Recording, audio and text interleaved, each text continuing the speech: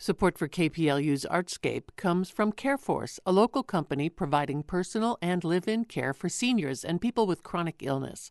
The CareForce mission is to help adults remain safely in the comfort of their own homes. CareForce, serving Greater Seattle since 1999. More information at careforce.com.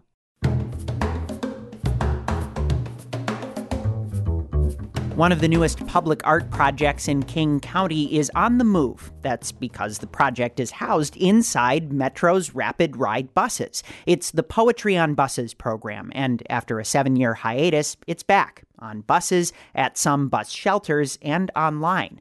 For the first time, the poetry is being offered in 5 languages centered on a common theme: home. For our latest Artscape, KPLU's Florangela Davila takes a look and listen to the poetry on buses.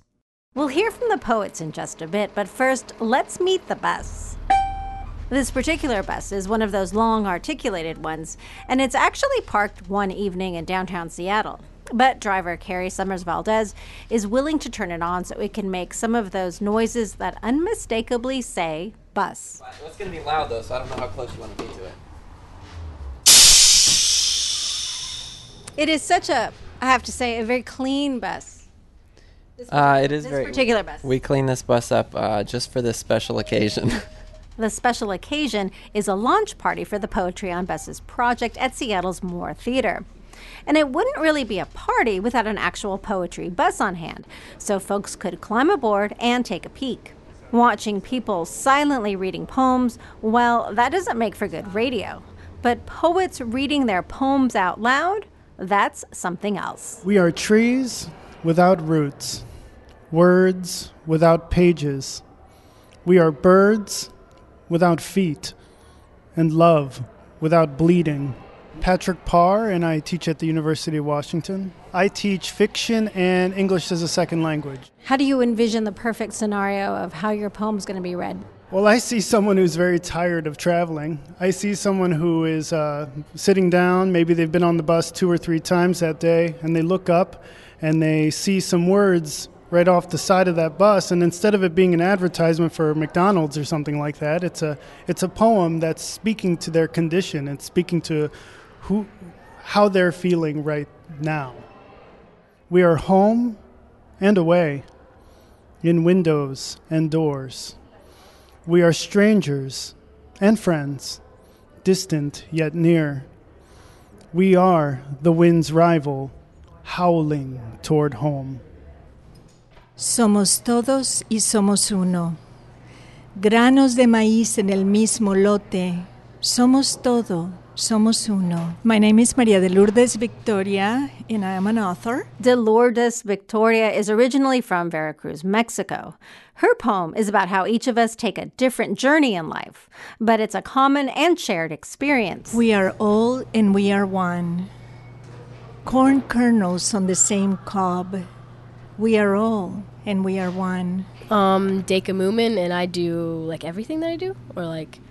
Who are you? Well, I am a poet, I'm a writer, I'm a runner, I'm a rock climber, a biker, and I play the cello. Oh my God. And where do you go to school? I go to Cleveland High School.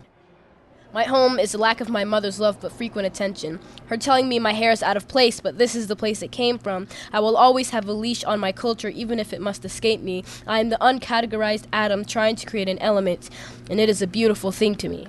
I am like kind of different than most Somali girls. I'm supposed to have a head wrap on, but like what you see is not what my mom wants. This is not what my mom wanted. And so when she tells me my hair is out of place, but it's like, you know, this is where it's from, I don't know how else to change, like put it into. So that's kind of like me expressing my feelings to my mom and like showing other people like this is my culture. So there's 4 poetry buses, which are all poetry, no ads. Tamar Ben-Zachary Stern works for King County's For Culture program, and she's overseeing the poetry project.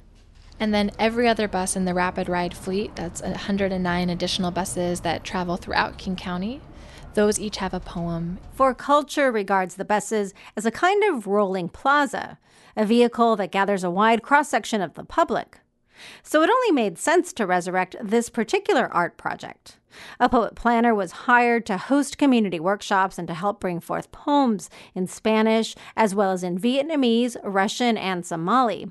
And if there's one overarching goal for the Poetry on Buses program, it's about building community. Because this program is about seeing yourself. It is about finding a moment or finding a word that reflects back at you something that is of you because this is the place that you live or the place that you're from. Or that offers you an opportunity to see someone who's not like you, but is equally sharing this home. Someone like Van Cho. He's 19 with spiky black hair. He's originally from Burma, also known as Myanmar. And to him, home means remembering a certain mountaintop pagoda and fruit from my grandfather's garden, scents of mangoes and pineapples. Scents of mangoes and pineapples. Yeah, this is the smell of my home. And just like that, this memory of home transforms an ordinary commute into a singular moment thousands of miles away. Florangela Davila, KPLU News. Dreaming on the last of my home. Things are always better when we're all together.